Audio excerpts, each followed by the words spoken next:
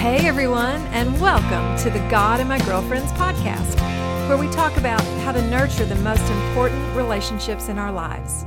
Our relationships with God, our friends, and with ourselves. So join us, won't you? Hey friends, it's Marcia, and wow, it's July, y'all. I honestly can't believe how fast this year is going. And how fast this first season of the podcast is going. We only have one more episode after this week, and then I'm going to take a little summer break. However, I'll definitely be doing some research and finding interesting guests to include in season 2. So please let me know what kind of topics you'd like us to discuss, and maybe some guests you'd love us to reach out to and try to get on the podcast. This podcast is for you. So you guys let me know what you need. Do you want to hear more about self-care, spiritual issues, friendship tips, cultural, religious topics? Nothing is off limits here. Speaking of topics, a hot topic lately in many circles right now is the topic of patriarchy in our culture and specifically in the church. I'm in the middle of reading Beth Allison Barr's new book, which is called The Making of Biblical Womanhood. I cannot recommend it enough. It is unbelievable. And I'm also reading at the same time, because I'm always reading more than one book at one time, I'm also reading Jesus and John Wayne by Kristin Du Mez. Both of these books are highly enlightening on the history of patriarchy. I can't say that. Patriarchy and how it's changed throughout the years. I mean, it really has changed, especially how it's grown within the white evangelical circles.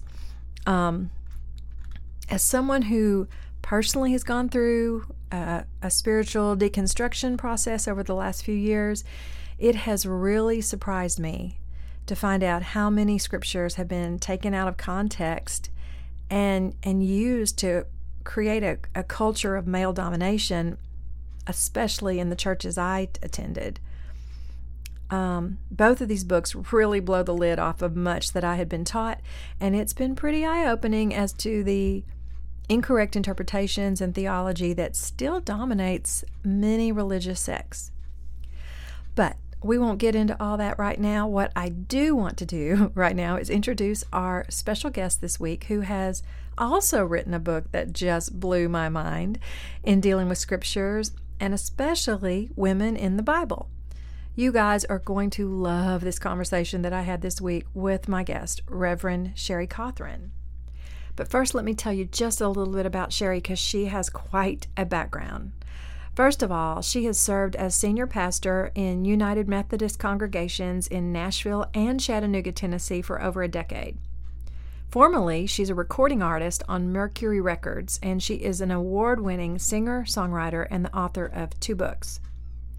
She has released 4 solo CDs. Her music has been featured in TV and film, and she has shared the stage with big hit rock acts such as the Goo Goo Dolls, Bare Naked Ladies, Spin Doctors, and toured around the world as the lead singer of the popular rock band The Evinrudes, before entering seminary at Vanderbilt Divinity and becoming an ordained United Methodist minister.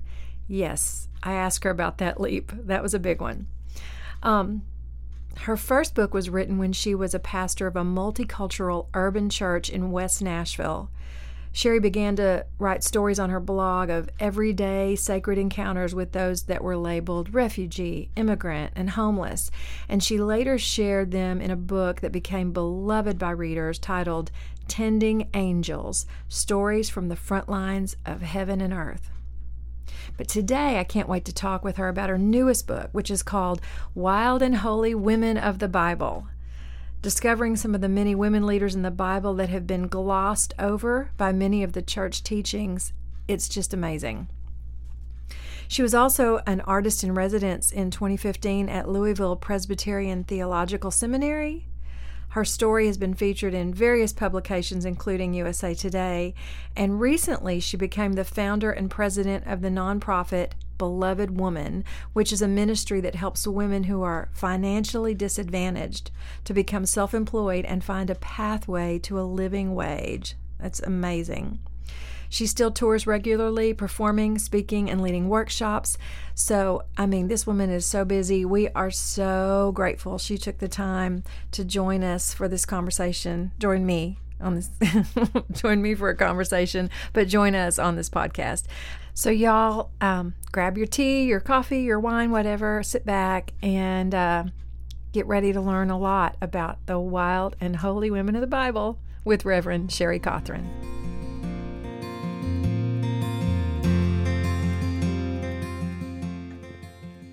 Hi, Sherry Cawthron. Thanks for being here. Hey, Marcia. Thanks so much for having me. I have been so looking forward to this conversation. You and I have never met like personally yet. We will. But we have some common friends. And my friend Ramona McKenzie is the one that really was raving about you. I saw her posting about this fabulous book we're going to talk about in a minute. And she actually sent me a text message that said, I just ordered you a copy of Sherry's book after only reading the first chapter. Girl, we need this now. And I was like, oh, I'm so excited because I had just been talking with her. I'd been reading some other books on the topic of biblical womanhood. And that was just really stirring in my heart. So this was perfect timing to get this book. And I have so many questions. But before we get there, I just want to take a minute and talk about you personally for a minute and start with, of course, I just got through telling all our listeners all the amazing stuff that you've done and kind of introducing you in a way of what you do. But the first question I always ask every guest on this first season is, besides what you do, what is one thing you'd like listeners to know about you, about Sherry? I can't think of anything super amazing, so let's talk about my dog. Oh, I just have this little dachshund named Louie. Aww. He's a rescue, and we got him for my husband, and he absolutely did not like men and gravitated towards me. I did not want a little dog. I had a big lab at the time, and now he is like my little shadow. I don't know if he rescued me or I rescued him, but he's rescuing me like all the time, and he's just wonderful. That seems to happen with Yeah, rescues. I know. We have a rescue as well. And actually, our whole episode last week was with my friend Carol Anderson, who wrote a book about life lessons we learn from our dogs called Paw You Prints of told me Wisdom. about that. I can't Yeah, wait to read it it. is so good. And it really is. It really does highlight. They become such a big part of our world, don't they? They do, and I believe we're going to see them in heaven. So, I totally believe that. Actually, when we lost our first dog, I was so distraught that I did some biblical digging. Like I needed to know that I was going to see him again. And I believe it. I one of believe it. I lost my lab in December. One of my best friends Aw. called me and said to me, when they pass away, they take our pain with them. And I thought that was the sweetest thing to say. She's a therapist, and Mm. it, I don't know if it's true, but it just was really comforting to me. It was like, wow, they really are God's gift to us. They have unconditional love for us, and they just bring joy Mm. into your world. And when they pass, it feels like part of that joy leaves.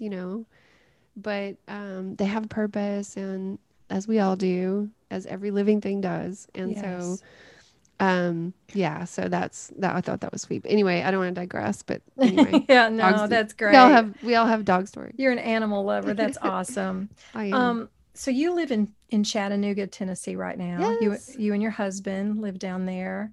I miss Um, Nashville terribly. do you? Yes, I do.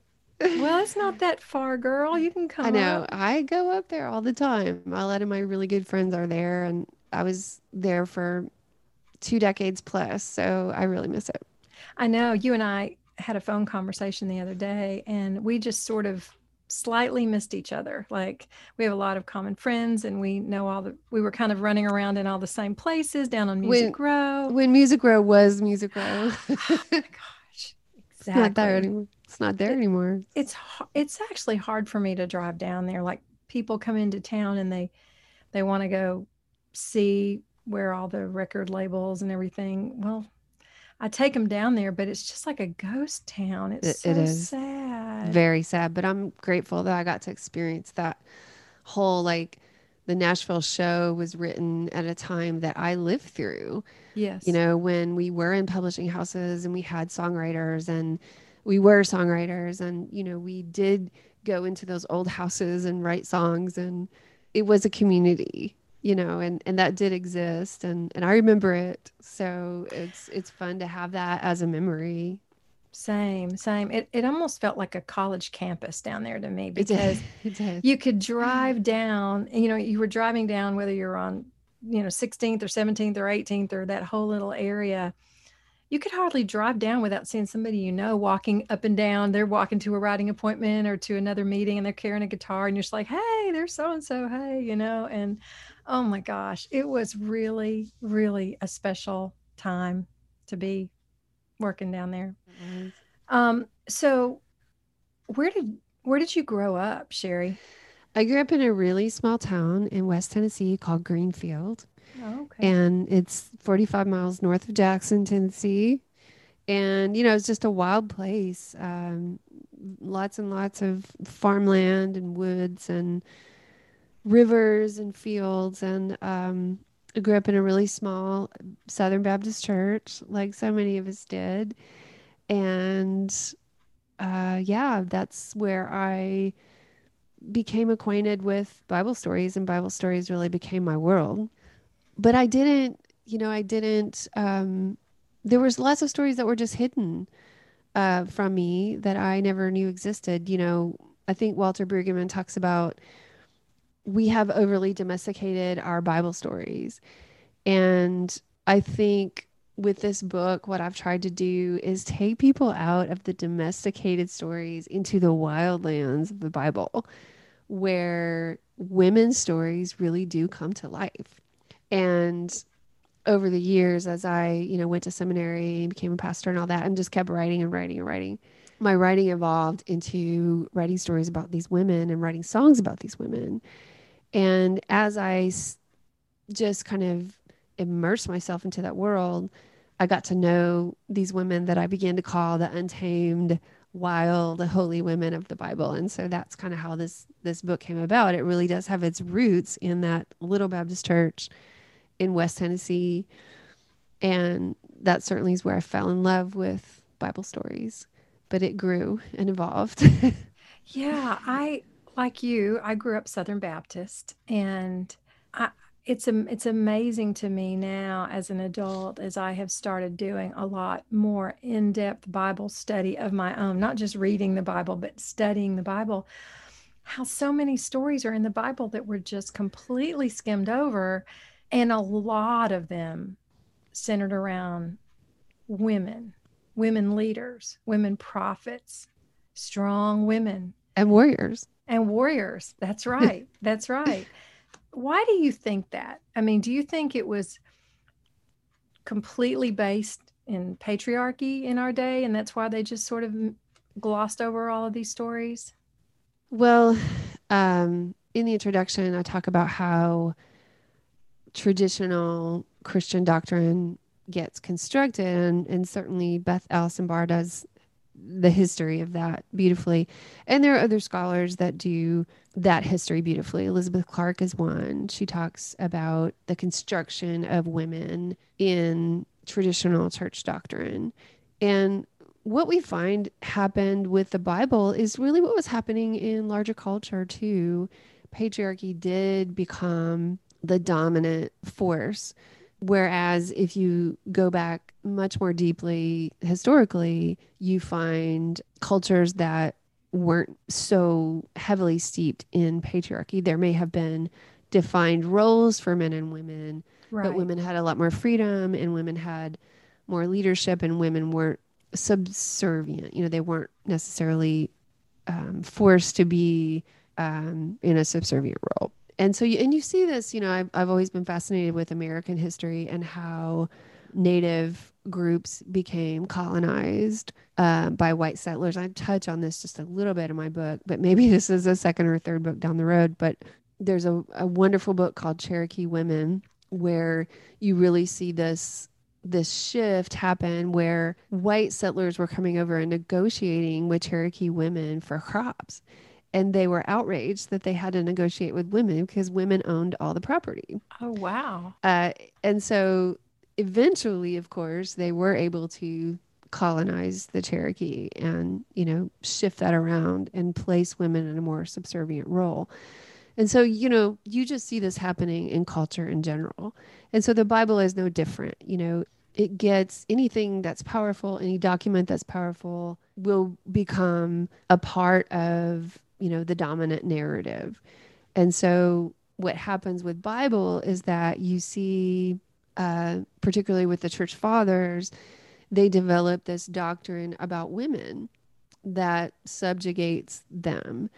I had mentioned some of the quotes from some of the church fathers that are really appalling in the book, that the ways that they conceive of women are horrible to us today. They think that women don't even possess the image of God. You have Augustine saying that a woman doesn't even possess the image of God. She can only have access to that through union with a man. And that women are a temple built over a sewer. I think that's Tertullian. And so you have this very derogatory concept of women early on. But of course, we don't find this, with Jesus. We don't find this in the Gospels. This is something that happens later. So it's something that is constructed, not out of taking the Bible as a whole document and reconciling, the different views of women, but by taking selected scriptures and forming views. And so with my book and with so many other books that are coming out, this year, next year, it's books that have come out in academia, what we're seeing is, women going into texts and finding stories of women that represent women. And it's not that those stories aren't there, they are. They've just been somewhat intentionally hidden from our view. And so the big challenge that we have as women of faith is to go back and take these stories and say, what is God saying here? Where is God leading us through these women's stories? And how do we get there? And how do we bring everybody along to see that God has a much fuller and broader view of women, of humanity, of, faith in general than we've allowed ourselves to even perceive. And it's not even so much about women as it is about just people of faith, wake up.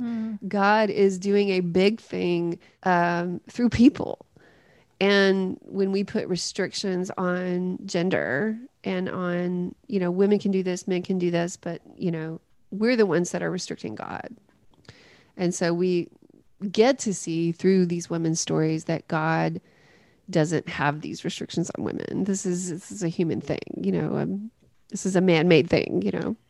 Yeah, I had highlighted, I highlighted a lot in your book, but just in your intro, there was this paragraph that said, and I'm going to quote it here. Somehow, in this beautiful sacred book, which you're talking about, the Bible, we have learned to see restriction rather than freedom for women. We learned to see ourselves in the Bible stories that portrayed women as subservient and submissive, while the stories of women who led their communities, spoke God's word, and became heroes were put to sleep. In doing so, we've placed restrictions on how God works through us in the world. How much more powerful would our faith be today if we hadn't tampered with the evidence that women are whole and created in the image of God? That is so powerful and so true. I was taught to look at the Bible for my restrictions, like what I can and can't do. That's really how I was taught. I was taught that women's place was to be a helper to man, and that's kind of why we were even created, was just to help men.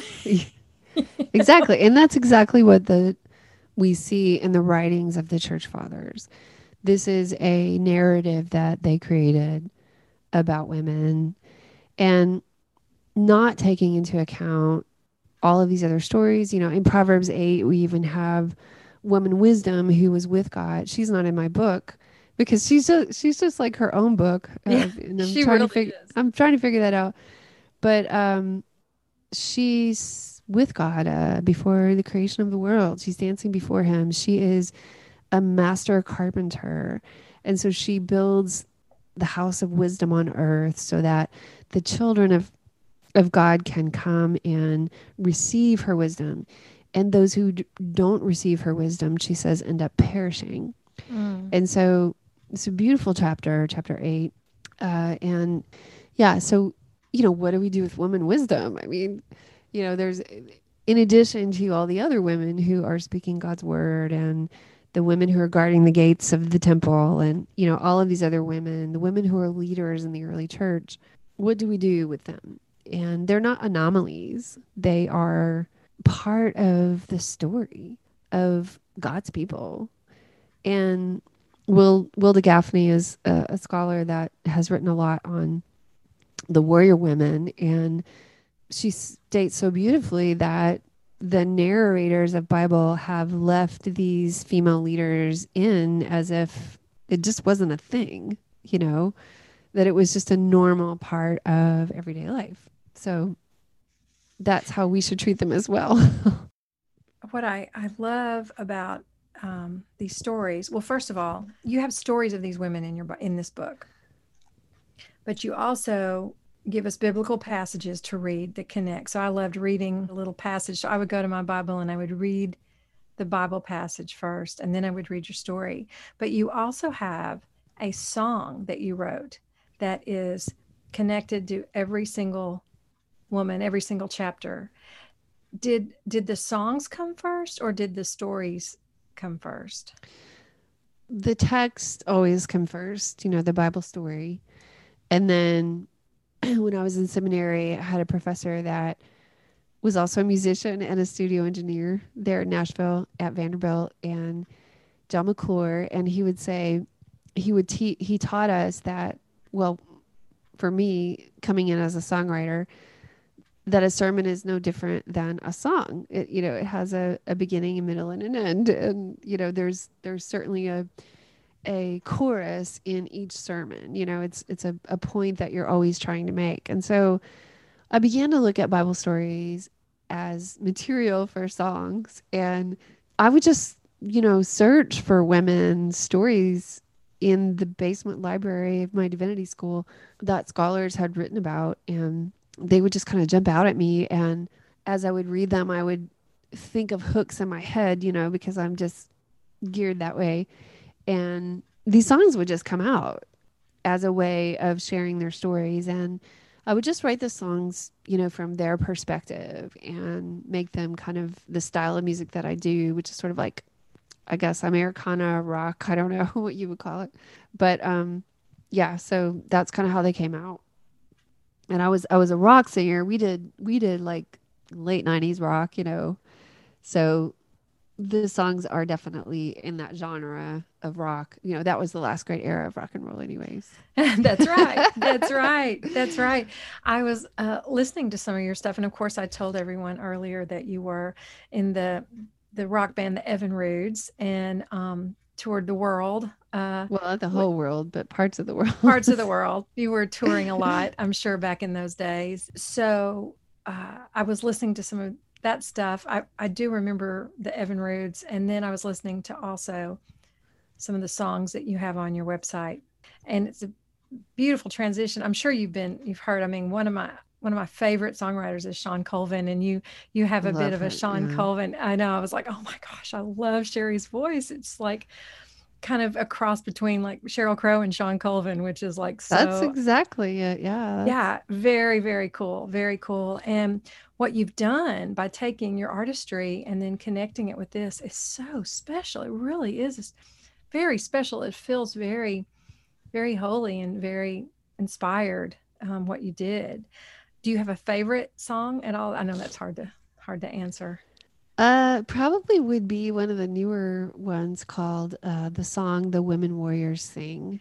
Yeah, that was the first one, right? Yeah, I Yeah, love that song I love because that of song too. I just listened to it this morning. just because Beautiful. of the environment that it produces. You know, I just loved visioning the wilderness journey and the women who were standing guard at this traveling sanctuary and kind of envisioning them in their armor and envisioning them, you know, in this sort of wilderness setting and the darkness and the utter darkness, you know, before electricity and just the whole, you know, the whole genre of prophecy biblically is fascinating to me anyway, because you have these people who are divining God's word and speaking it into the world.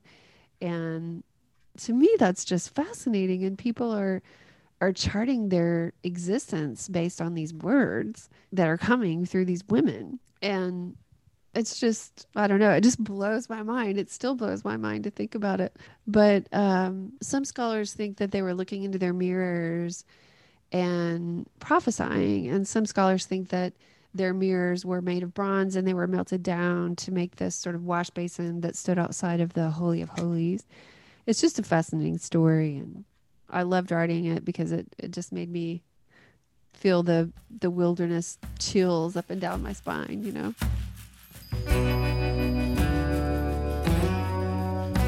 The wind howls in the darkness of the longest night. The wolves cry in the distance of the wild insight. She stands guard at the doorway of light. She carries a mirror fastened to her side to signal a warning or to prophesy. She looks into it to see heaven's eyes. She says love needs a carriage of bronze and gold, with angels to guard it from days of old. Oh, it's been here forever, we've just been told. Make a home in the cold for love. You are listening to a clip of the song The Women Warriors Sing from Sherry's newest music project, Wild and Holy. This CD has 10 amazing songs, each one a beautiful accompaniment to each chapter in her new book, Wild and Holy, Women of the Bible. You can hear all these songs by going to her website, wildandholy.org, and then going up to the music tab. Or you can download them from any music streaming platform online. I think you'll find these songs a beautiful way to get in touch with the women Sherry brings to life in all her stories in this book, so do not miss out on adding these to your music collection. And now we'll get back to the conversation with Reverend Sherry Cothran. Oh, it's been here forever, we've just been told. Make a home in the cold for love.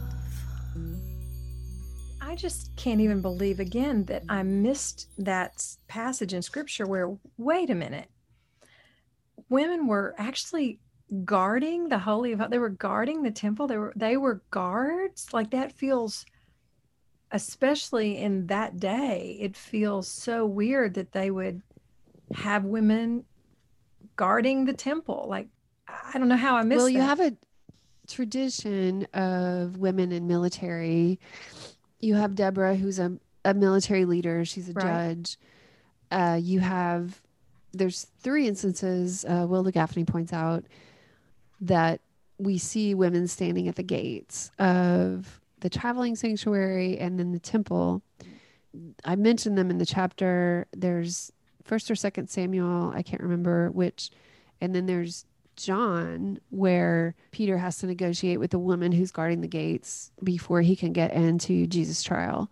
So these things just kind of flip by, you know, we don't see it. Right. And then you have Huldah, who's a prophet, who's standing at the gates. And it's really interesting because even today, and I mentioned this in the chapter, there are the Huldah gates if you are to visit the temple in Jerusalem. Mm-hmm. So she had a reputation. Somehow her name ended up being the name of the gates that we think she may have stood at.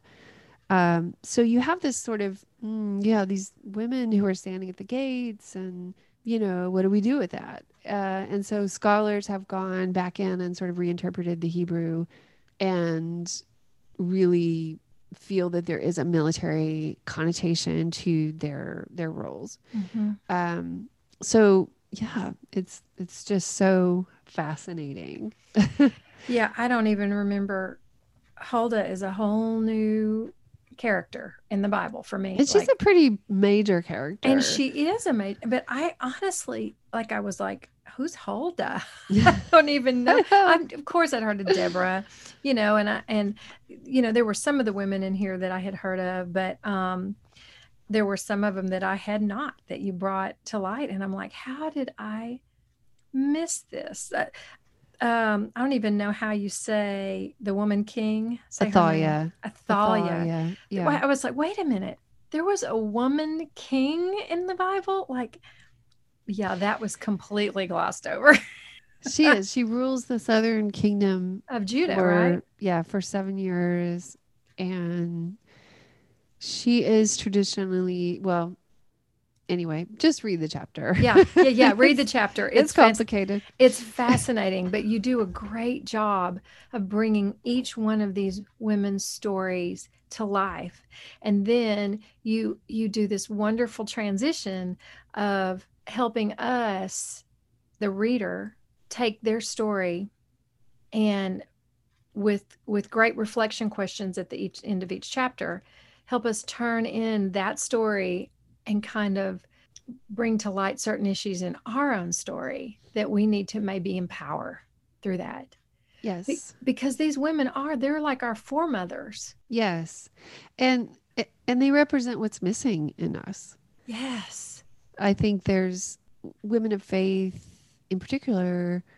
I know that before I began getting into their stories and sort of taking this leg of my journey, I always felt like there was something missing. And some place inside of me that I couldn't access. And I think that had to do with being told that I didn't have access to my intuition, that I had to follow male authority, and that I couldn't trust my intuition because I was a woman. And I think that we are subconsciously taught that, even that, we've got to be a little wary of our instincts and our intuition, and we've got to have it rubber stamped with a man's permission because we can't trust it, you know.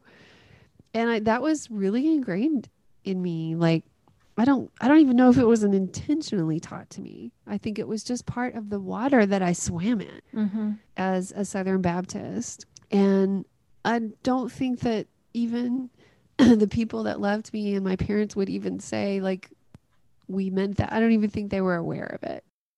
And so we're just now kind of waking up to that like, oh, wait a minute. I actually am a full person. The image of God is within me. I can trust my instincts. I can make my own way. I can stand on my own 2 feet. You know, I can be a full person partner to a man.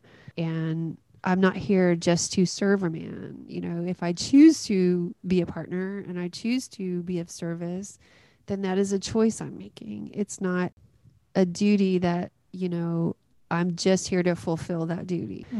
Talk a little bit about, you know, service to others. I mean, when I became a pastor, I was dedicating my life to service, you know, to God and to others. And I understood that. And I love that. And I I grew and healed so much because of that. But I also came to understand along the way that if you just give service to others without understanding who you are as a person and as a self, without, with holes in your identity, then you are setting yourself up for massive burnout and massive exhaustion and fatigue, because you have to be filled as a person, as a self, before you can go out and really be of service to others, because you are really sharing this God's love and God's healing, and the energy of God is coming through you.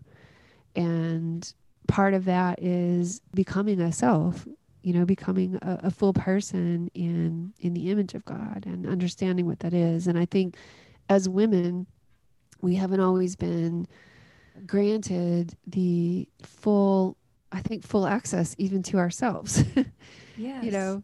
It's complex, but as we grow and as we heal and as we become more whole, we begin to have that access to our intuition and to our instincts and to ourselves. And it feels really good. It begins to feel, you begin to feel like a whole person. Yes, I think so too. And, it's interesting going back to that, that we were taught not to trust our own emotions, our own instincts, our own feelings. I talk to men that feel like that was just sort of taught in general, not just to women, but in certain sects of Christianity. It was like, we can't trust our feelings. We can't trust our experiences. It was like, everything is false and then of course with women, we're just so emotional. Then that just piles on all that. We can't trust anything, No, and your emotions are really your strength, and you learn in the healing journey that your emotions and your feelings are what connect you to the divine. They are your pathway, Yeah, that's right. That's how the Holy Spirit works in us, right? It's through our feelings. It's Exactly. through our emotions, through our internal experience with God. And so it's almost like, wait a minute, if they're saying I can't trust what I'm feeling and I think I'm being led by the Spirit, then yeah, that just didn't make sense to me all of a sudden. Yeah. Yeah. Exactly. And so we're kind of, I think a lot of women are of faith right now in this moment are beginning to wake up to ourselves, to our wholeness and to our pathway with God, the fullness of that, having access to the fullness. It's not that we didn't have access to God. It's just having access to God's fullness living through us without these parameters being placed on it by other people.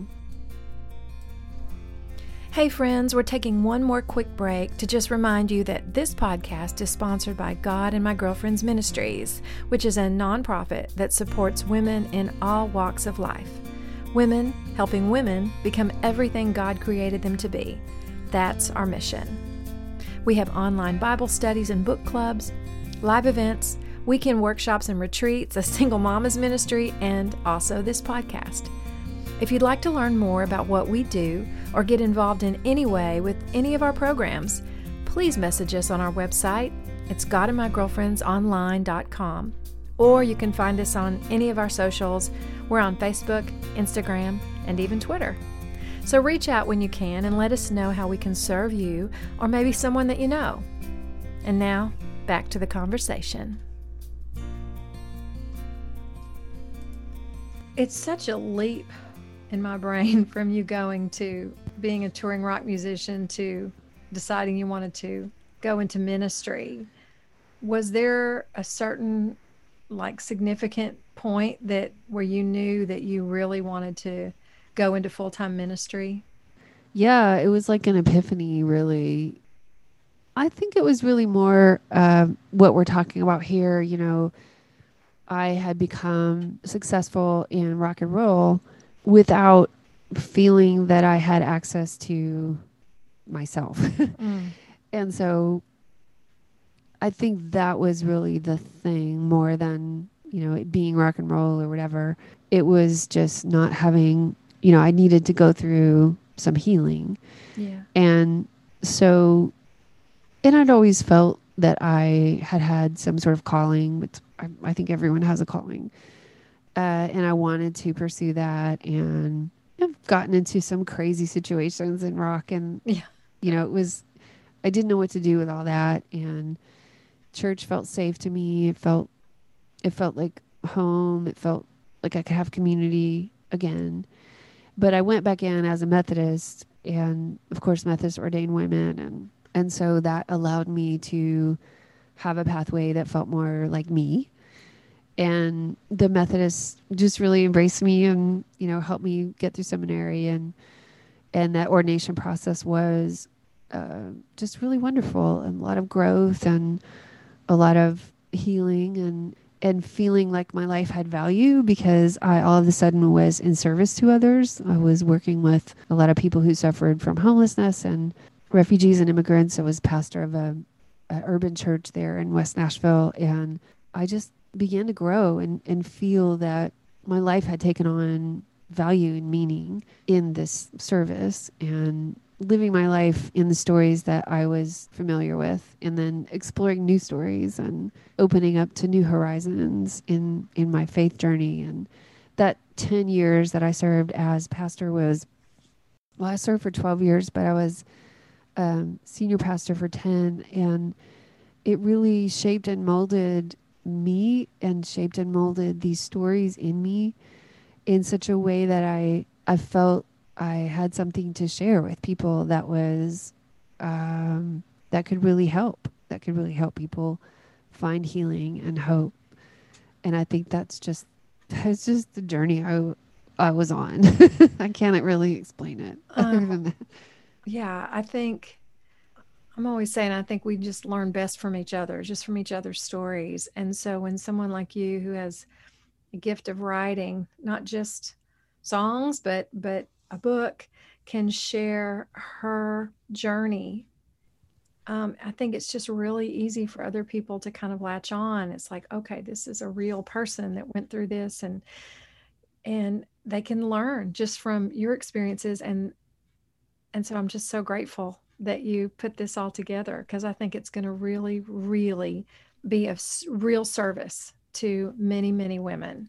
Um, and speaking of service, I can't let you go before talking about your nonprofit, Beloved Woman. Tell me a little bit about that.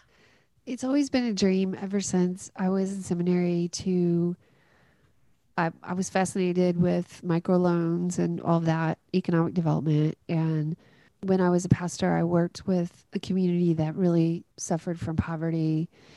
And I met a lot of women who would really benefit from having a program in which they could develop a small business. And also learned that a lot of women who are raising family at poverty level income, minimum wage jobs, often have something that they do on the side for money, whether it's selling a product or housekeeping or, having a food truck on the weekends, all kinds of things that women do for extra income. And I thought it would be so cool to have a program that helped them get the training they need to develop this into a bigger business and maybe eventually be fully self-employed. But I also realized this would take time. And so I developed a program called Beloved Woman. We are a 501c3 nonprofit. And we have women come into our program for an initial 9-week training in which they do a feasibility study on their small business idea, and they get the training they need to turn it into a business if they haven't already. And then they stay with us for 1 to 2 years. We assign them a female business mentor. They come into small groups and they get further training, further access to resources. They can take out a micro loan if they so choose and they find that that's what they need. And they stay with us while they develop their business idea, and we give them access to community and clientele and just kind of help them build. And we're celebrating our first year this fall, And we started during COVID, but we worked with 9 women this year, and they're just doing amazing things, and they're so inspiring. That's fantastic. Yeah, so we're hoping to start a chapter in Nashville next year. So we'll have one in Chattanooga, one in Nashville. And so yes, I want to be in Nashville. No, Yeah. I want to be with Nashville friends more. But no, it's something that's very needed in Nashville as well. And Yes, it So really is. yeah, so we're going to expand a little bit, and just really exciting. And it's just a wonderful community. I call it the beloved community because it really is, to me, a slice of the kingdom of heaven on earth. Aw, So that's just so beautiful. Any thoughts of ever moving back to Nashville? yeah, maybe. I don't know. We'll see what happens. I would love to be by city, Yeah. to have a presence in both. But I'm kind of a nomad, so we'll see what happens. I'm a Well, nomad in one region. So, well, luckily Chattanooga and Nashville aren't that far away from each other. no, So, they're only 2 hours. It's a really easy drive, and I do it often. So yeah, we'll see what the future brings. But I love Chattanooga too. It's just such a wonderful place to be. The community there has been phenomenal, and it's just been an amazing place. We've really loved it. So well, good. Well, I hope that sometime soon when you're in Nashville, we can grab a cup of coffee me too. and meet face to face. I would love that. Again, the book is called Wild and Holy Women of the Bible, Leading Us on Healing Pathways by Sherry Cothran. Thank you again for joining us today. It means so much. And stay in touch, okay? Thank you so much, Marcia. Have a good And day. blessings to everyone in your community. Thank you. Bye, Sherry. Bye. She is a delight, and she's so wise, and she has done the hard work of study and research so that she knows what she is teaching us is truth, that we can depend on her to lead us in the right direction. I am so grateful for her and for her work, and I know you guys are going to love this book. One thing we did not touch on is that she is going to be leading some wild and holy weekends. Girlfriends, this is something we got to go to, seriously. In the show notes, I will put links to all her websites, but the main one you want to go to is wildandholy.org. And there you can sign up for her newsletter, and you can find out when she's going to do her Wild and Holy weekends. On Friday nights, there's a little concert that is interactive. Everyone gets involved. Tell your stories, learn from these stories, and then the next day she does some teaching sessions. So I know they're going to be fulfilling and healing and enlightening and a worthy investment of our time. So let's all make plans to go, shall we? She said there might be one even in August, that soon here in Nashville. So make sure you go to wildandholy.org, sign up for her newsletter so that you can be alerted to all of the Wild and Holy events that are going to happen. And hopefully we can all go. That would be so fun. Well, I guess that's it for this week. Be sure and come back next week for our season finale. I'm going to be talking with the amazing Miss Carol Ford, so you do not want to miss that conversation. I thank you so much again for being part of this podcast with us. I hope you'll take the time to rate and review us on whatever podcast platform you're listening. It really, really helps us so much. So thank you for that. In the meantime, we'll see you next Monday. Have a great week. Be well. Love y'all. Bye.